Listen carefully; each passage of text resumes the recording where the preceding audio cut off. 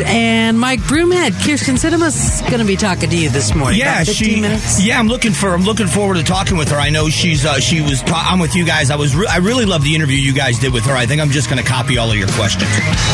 Well, thank you. The timing on that was something else, wasn't it? Yeah, it was. She was due to come on the air with us just hours after she announced she was switching to independent.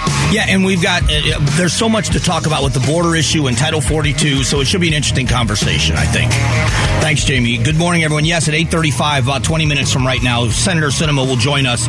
We will talk to her about the border issues, the policy shift that may happen in Arizona, the lawsuit against Arizona with the shipping containers, Title 42, and what maybe if she's working with the White House on a plan for something else, as the California governor has even come out now and said that this is a disaster. So it should be an interesting conversation, as it always is, with Senator Sinema. That's happening right around the corner. Of course, we got to start the show with the big news of what happened yesterday, and that is the raising of interest rates. And we're watching the NASDAQ is down a bunch, over 270 points to over 2%, almost 2.5% this morning. The S&P is down. The Dow is down. S&P is down 2% as well, and the Dow is down 2% at 705 points. And a lot of this has to do with not only, in my opinion, again, just my opinion, the announcement yesterday of raising interest rates is one thing, but when the Fed says we're not done here. And it is, there's going to be more interest rate increases. That scares people.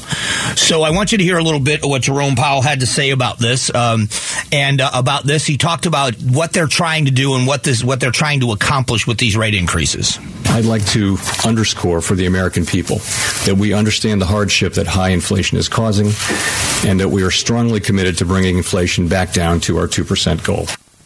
So that's what they are hoping for, and we'll see if it works. I'm looking at something. One of the best sites to go to if you're looking for anything financial is Zero Res. Retail sales, big miss across the board, according to Zero Hedge. So retail sales down 0.6%. Expect down 0.2%. Retail sales in auto down 0.2%. Retail sales in auto and gas down 0.2%. Retail sales control group down 0.2%. Everything is higher than expectations, which is scaring people. This is the other thing. Jerome Powell talked about the job markets. Although job vacancies have moved below their highs and the pace of job gains has slowed from earlier in the year, the labor market continues to be out of balance, with demand substantially exceeding the supply of available workers. And that's something that is confusing to me. Again, I'm not an economist, but it is confusing to me that with what's going on right now, that there are still so many people that are not out there working at some of these jobs. We know that there are a lot of people, we're seeing job numbers come out where people are working 2 and 3 jobs just to keep their heads above water. And he's talking now about inflation. They still need more information. The inflation data received so far for October and November show a welcome reduction in the monthly pace of price increases. But it will take substantially more evidence to give confidence that inflation is on a sustained downward path. And as I was just talking about retail sales, Jim Ryan over at ABC talking about retail sales. Up until now, retail sales have been strong even in the face of inflation. But in November, the figure slipped 0.6%, according to new federal data. Tumbling car sales get much of the blame, as does a steep decline in sales of building materials. Meanwhile, Americans were spending more last month at bars and restaurants. So this is a mixed bag, but retail sales have gone down. Here's a headline. This is from the Tribune, the Queen Creek Tribune. New Valley house data may cheer home sellers. A big silver lining in Valley home sellers could be emerging in a dark cloud hanging over the Valley housing market. It said this report, the Valley's leading analyst from the Cromford report, reported on 2 trends that may ultimately spell encouraging news for sellers and dismal news for buyers. On one hand, it said it's weakening the housing market in 3 months appears to be slowing down. The overall deterioration for sellers is starting to decelerate, which is good news for home sellers, homeowners. And despite a significant decline in demand, building permits issued for new single-family homes in Maricopa and Pinal counties have plummeted, setting up a return next year to the same death in inventory to help propel the soaring home prices over the last 2 years. So the question for me, it always is, it goes back to the American dream for me. The American people want to be prosperous. And the goal has always been, I think it should be anyway, opportunity for people. There's going to be failure. There always is. How many stories do we celebrate when there's failure, when someone comes back, the comeback story of the year? We love those stories. And when that happens, you have to remember that there was failure that came first. So it isn't about equal outcome. It's about equal opportunity, because some are going to succeed and some are going to fail. I will tell you that when the market crashed in 2008, and I was in financial ruin with my company. I had a friend he's still a friend, but he was such a mentor through all of it. And he told me the stories of what happened to him and some failures in his life and business, and how he was able to come back stronger and smarter. And he's a very strong company now, but he was able to explain to me that this may seem overwhelming to you right now, but it's going to be something you look back on differently, but just keep on going and get through it. And I ended up doing it. We ended up closing the company because the radio career started taking off. But I remember not sleeping for a couple of weeks thinking, how am I ever going to pay off this kind of debt? We are overwhelmed. We've got employees. What's going to happen to the people that are working for us? And, all the mistakes then in my mind kept flooding back to me, and realizing that, man, we're financially underwater, and it was a terrifying place to be. And we eventually got on our feet and were able to slowly climb out of the hole that we had dug for ourselves. And when I look back on that time in my life now, I think, I wouldn't be here if it hadn't been for that. A lot of people say that. But the lessons that it taught me along the way were important lessons. The feeling of failure in that way, and the terrifying fear of financial ruin at my age, and thinking that, what started out as such a successful venture turned out to be such a disaster for me financially. But looking back, there were some people that helped me along the way. There were people that gave me opportunities, and those things are critical in who I've become. But here with the economy, the way we're talking about the economy now, my biggest fear is when opportunity leaves. If these rate increases, what we're seeing happening on Wall Street, if you're someone that's very close to retirement, this is a dismal time for you to see what's happening. For younger people, my biggest fear, though, is if recession comes, if we see a walking back of the economy significantly in the jobs world, if we start seeing things change because it's drying up out there, where there aren't as many job openings as there are and opportunities for people. That concerns me. Now, Arizona is not recession proof, but as we've been talking about for a long time now, and yesterday with the governor was a great conversation about where Arizona is so much better positioned to withstand a recession because of the diversification of our economy, but also the fact that we've worked so hard to make sure that we are giving people opportunities here. From the entry-level jobs to the high-tech, high-skilled, high-paying jobs, and everything in between, there are opportunities that are going to be there in the short and in the long term. That is something we should be proud of. And I think if we watch, and I hope it doesn't happen, but if we watch other parts of the country watch their economy fall further and further behind, and industries and sectors that otherwise are being, let's say the construction world, I think construction is going to remain strong in Arizona, where it may slow down in other places. The housing market, we are not taking nearly the hit that other parts of the country are. If that trend continues, this is where the big payoff in the way we've done things over the last few years is going to happen. But there is no doubt when the raising of interest rates happens that we also start seeing when mortgage rates go up and what it does to home prices, what it does to home values because people aren't buying. It's going to be a tough time. It is going to be a very, very difficult time for people. What we're going to do is, in a few moments, we're preparing for an interview. We're going to have a conversation with Senator Kyrsten Sinema. It's be the first time I've talked with her since the decision to switch her affiliation from Democrat to an independent or other status. I want to talk to her very briefly about that just for a couple of moments, but I want to get into some of the work that she is doing on Capitol Hill. Title 42, an immigration bill that she is a part of, the lawsuit here in Arizona. We're going to talk about a lot of that and the spending bill in the Senate. We'll talk about those things coming up here in just a couple of moments with Senator Sinema.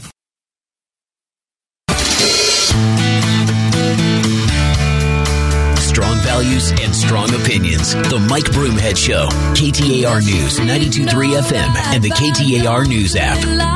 Hey, thanks so much for being here. Appreciate you spending some time with the show. Big announcement by Arizona Senator Kyrsten Sinema this just in the last few days. She joins us now. Welcome to the show, Senator.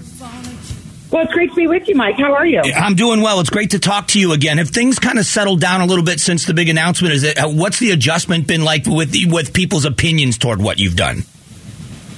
Well, Mike, this won't surprise you when I tell you I'm not really concerned with people's opinions.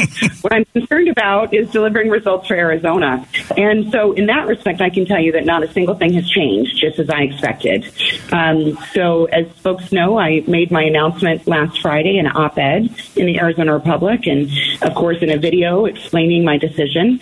And I've been working just like I always work since that time and am really focused on solving the challenges and difficulties we're facing in the end of the year. So as you know, we've got to pass the NDAA, which is the big budget for our military. I'm working to try and help get that across the finish line today. And then we've got to finish the budget by next week. So I'm wholeheartedly focused on those issues. Of course, Arizonans know that I'm still continuing to work on issues like immigration and the border crisis, and I'm just going to stay focused on that work. How is the relationship with the White House when it comes to the border? Because you have been critical of the White House and their handling of things. They are now suing Arizona over the shipping containers. How is that relationship, and are you making headway with changes to their policy if you think they're necessary? Well, Mike, I do think that policy changes are necessary. And as the chair of the border subcommittee in the United States Senate for the last 2 years, I have repeatedly spoken with Secretary Mayorkas, other officials at the White House, about the crisis at our border. You know, this is not new for us in Arizona. We have been paying the price for the federal government's failure to address immigration and the border crisis for almost my entire life. So, look, we all know that the current situation on the border is untenable. We know that it's about to get worse as Title 42 ends due to a court order next week. And that's why I'm working so closely with my friend Tom Tillis, a Republican senator from North Carolina, to try and address this complex issue and provide solutions for our colleagues. That was my next question. Can you tell us what this bill will do, the bill that you are co-sponsoring? Sure. So Senator Tillis and I first extend the Title 42 authorities for 1 year. And we do that because we know it will take time to set up changes to the asylum structure and to reinforce our men and women who work for Customs and Border Patrol right now. And so we extend Title 42 for a year. We dramatically increase hiring and funding for our Border Patrol agents, including a significant raise for them so they can retain good employees in the border regions. And we make major adjustments to the asylum system to reduce the incentive for folks to come to the U.S. without the intention of going through the legal process. We also end the backlog of the cases that are pending. Sometimes these asylum cases, Mike, will last for 3 to 5 years before there's resolution. We also end the employment visa backlog, which is really important because, as you and I both know, many employers throughout the state tell me day in and day out that their number one challenge is finding qualified employees.